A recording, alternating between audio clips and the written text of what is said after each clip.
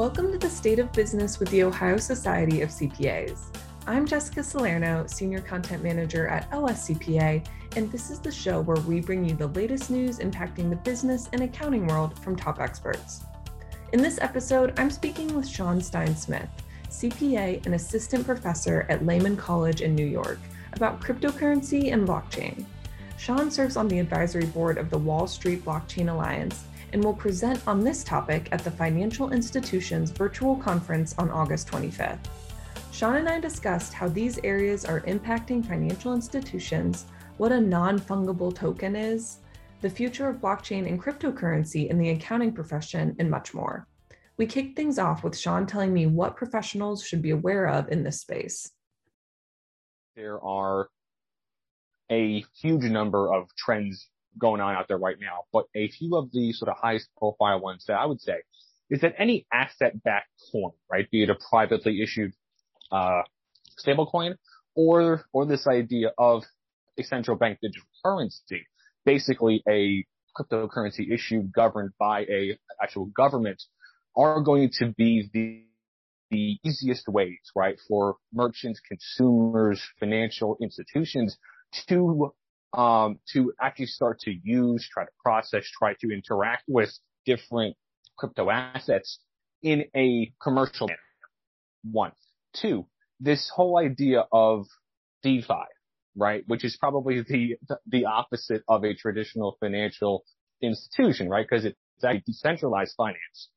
But there are major institutional players out there. I would say that Coinbase is probably the most obvious one. That's a real entity, publicly traded here, that's actually offering products and services in this exact area. So even though the idea of a DeFi operation is to try to cut out financial institutions in order to actually get commercial level business, to get other entrepreneurs, to get business owners involved in this area, there is absolutely going to be a home for traditional players to offer services and to offer different assurances on these different services. And then three, and so this other area is probably more oriented towards a institution that has a wealth management arm, or that is trying to get into that business, trying to expand it, trying to add some new and different customers. This whole idea of a NFT, right, non-fungible token, it was ultra hot back in March of 2021, and it's cooled off a bit in terms of the coverage in the actual headlines. But in terms of the quantity of NFTs being minted and added into the overall ecosystem, it's a huge area, and everybody from athletes to actors to businesses, major franchises. I believe there's a MLB franchise that's currently partnering up to actually produce their own NFTs going forward. I mean, it's a real asset class, and there are and is actual quantitative monetary value in it. So for any institution that has or is trying to grow, trying to enter these sort of wealth management arm, or is trying to figure out how to offer a new and creative service to their current clients, NFTs could be a opportunity. And then to sort of wrap up, right, some of the high points here, just recently there have been a handful of actual countries that are planning to, or that have actually authorized Bitcoin to be used as legal tender in those actual countries. And so even if your bank right now might not have any customers, any clients, any partner banks in any of these areas, it is a trend, and it is happening. And so as more and more countries adopted Bitcoin or some other asset as a legal tender option, there are going to be opportunities to offer services to help those customers access the U.S. banking system and to access other products and other services. What questions are CPAs, accounting professionals, asking you about this space? And do you feel like that those questions have kind of evolved, hopefully indicating that their knowledge has grown in this area? Absolutely. And probably the top questions that I'm getting now, right, from individuals and from actual firms out there tend to hone in on, okay, fine. How do I handle all of these clients, all these customers that have Bitcoin and other crypto from a tax or other compliance linked angle, right? Because the IRS has been quite transparent in that trying to collect any taxes linked to gains. And there was a headline that actually U.S. taxpayers booked $4 billion in profits in 2020 linked to Bitcoin by itself. So there is quite a bit of agita right now out there as to try to help, right, one, our external clients, and two, try to give them the best advice possible to hopefully navigate what's going to be a pretty intense review of these transactions. And then two, the other sort of big area that's sort of only come up, I would say during 2020 and the first half or so of 2021 is I'm getting questions now from my external clients that are not crypto native companies about how do I start using crypto for payments? How do I integrate blockchain into my operations? And there's a very interesting sort of offshoot to this that also the U.S. cannabis industry, which is currently sort of quasi legal in some states, but still not at the federal level, is trying to grow, develop, and to sort of move up the economic ladder. And there are some options out there that if a firm in the cannabis space wants to use a blockchain and a stablecoin based commercial payment system, that actually via sort of almost a backdoor option, they can access banking services. So on the one hand, tax, compliance, I would say that audit is still out there, but it is not as high profile as it has been previously. Now, I would not say that the audit side is not as important, because it certainly is, but there has been really so much attention paid to Bitcoin and other crypto from a income tax angle during the back half of 2020 and the first half of 2021 that the pivot and the sort of shift there has really been towards trying to get a handle on these sort of tax obligations, and then on the other hand, how to help external clients try to onboard even just a basic way to accept crypto as a form of payments or to help them pay employees, suppliers, all the rest. And then one other sort of anecdotal point here is that there are now real blockchain crypto hubs right here in the U.S., be it the Wyoming, be it Miami, Florida, be it other areas that are trying to integrate blockchain and crypto into their overall economic plans. I mean, there are certain areas of the country where even though on the surface blockchain and crypto are not headlines every single day, that they are really becoming a integrated part of the overall economic landscape. And I know we talked about trends a few minutes ago, but I'm curious, do you see any, how do you see this space kind of evolving, or where do you predict that it will be, at least by the end of 2021? Well, by the end of 2021, I mean, if you had asked me that back in January, I would probably have a completely different answer for you. Oh man. So, no, so I mean, by the end of 2021, I would say that there are a few things that I'm keeping an eye on, hoping to actually see. On the hopes angle, right? I would hope that by the end of 2021, that there's a crypto or Bitcoin ETF like product, which I am fairly confident in following all of this institutional interest and all of these large institutions offering products and services to their external clients. And on the hope list number 2, I would hope that there is some movement. I do know that in June of 2021, the FASB is going to open up a agenda request or agenda consultation process. And I can guarantee you that there are going to be plenty of firms, trade groups, trying to push the FASB to add crypto-specific accounting to their list of tasks, basically. So I would hope that happens.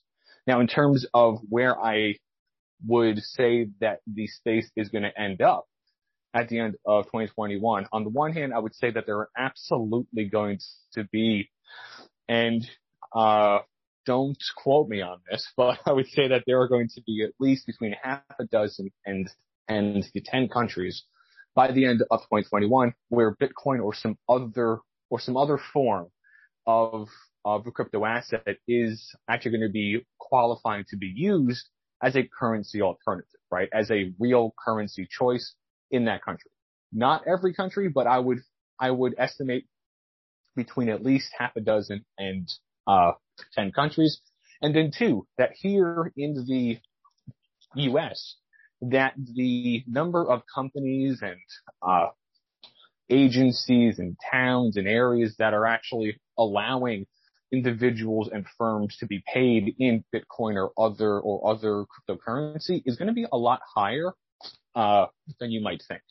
I won't put like a number on it, obviously, but I would say that really the continuing push to now really to sort of move past the hype and the bubble of the back half of 2020, the first quarter of the current year, and say, okay, fine. Everyone is aware of this now. There's institutional interest, commercial interest. How do we get this to work as a real payment option? And so I would say that honestly, that's going to be the main headline here in the U.S. towards the end of 2021, on top of hopefully some more transparency in terms of any sort of crypto products and crypto-specific accounting rules. And it's so interesting to me, Sean, that you mentioned, like, at the beginning of this year, your answer to that question would have probably been completely different. Do you think that is just an indicator of how quickly that this space is evolving? Oh, absolutely. I mean, I believe that the all-time high for Bitcoin was reached, but I think early April, when it was trading at briefly $65,000 per coin. And as of our conversation here, it's trading back around 30 to 35. So it's still a very new asset class, and it's an extremely fast evolving space. And so, yeah, absolutely. There are going to be ups and downs, and there are going to be hiccups, obstacles, and also bouts of excitement.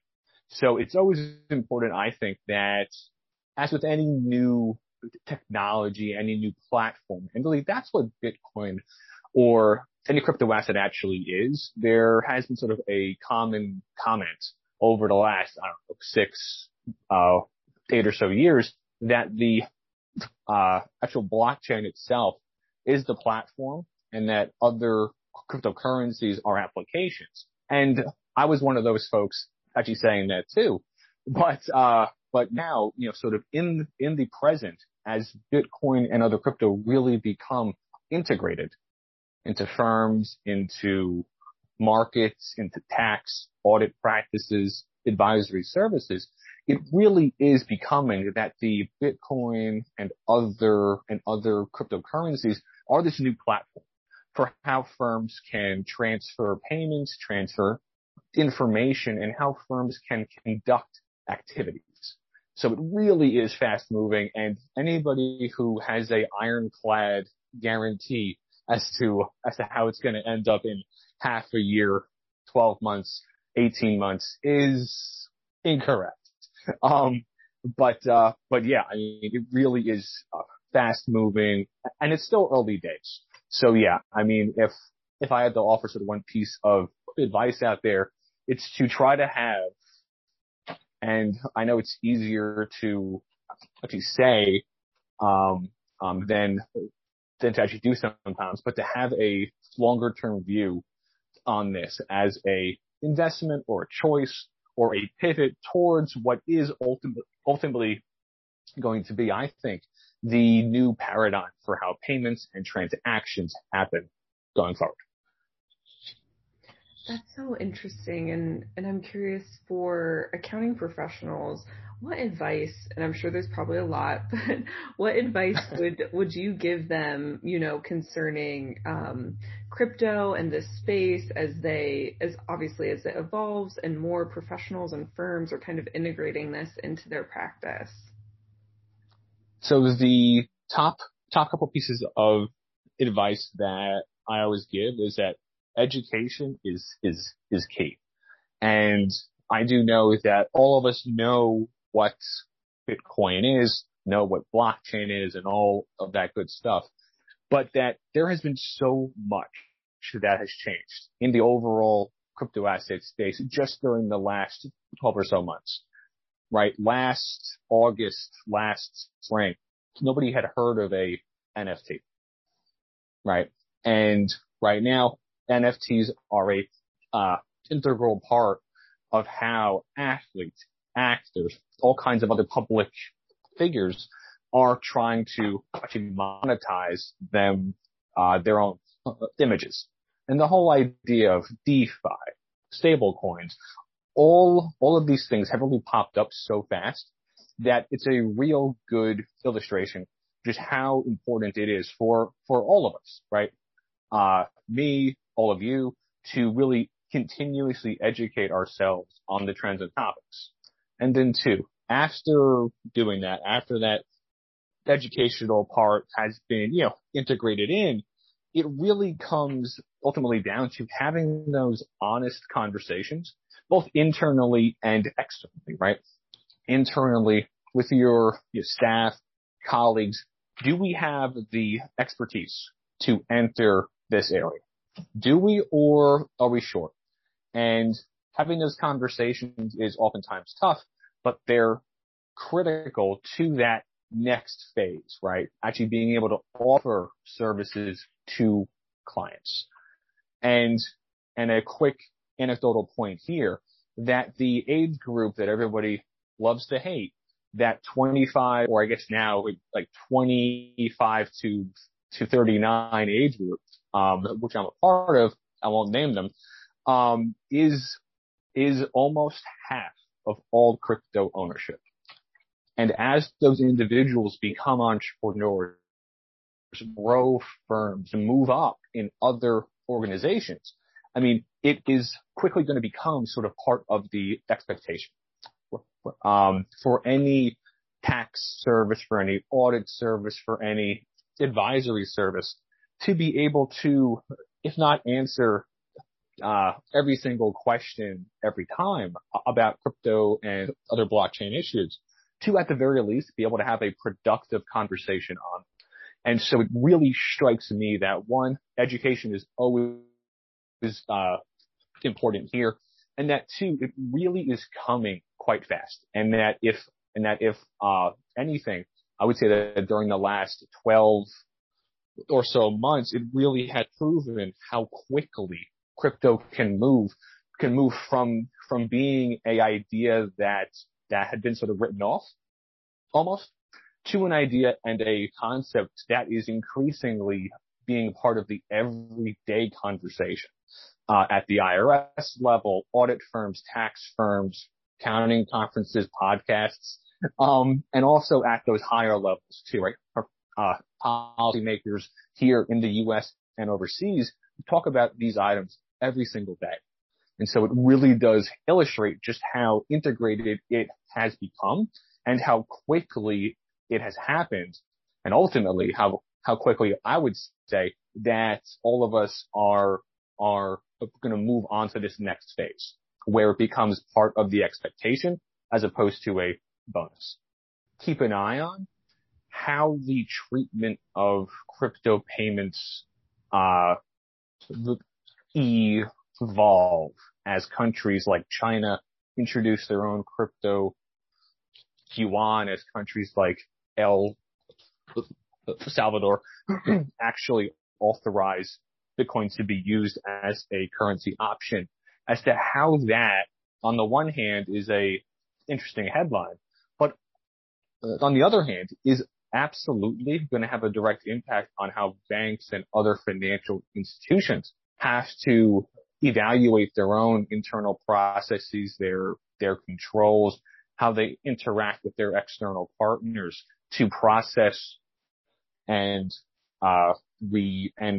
ultimately record payments and other transactions. So that's going to be something that really is going to change quite quickly, I think.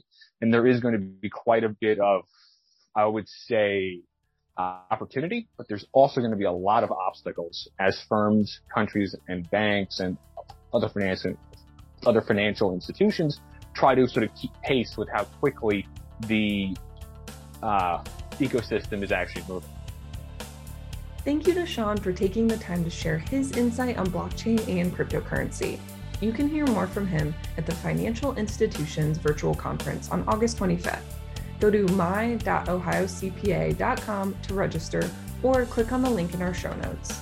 So what'd you think of the episode? You can let me know at jsalerno, JSALERNO, at ohiocpa.com. And please rate and review us wherever you get your podcasts. We love to hear your feedback. Thanks for listening.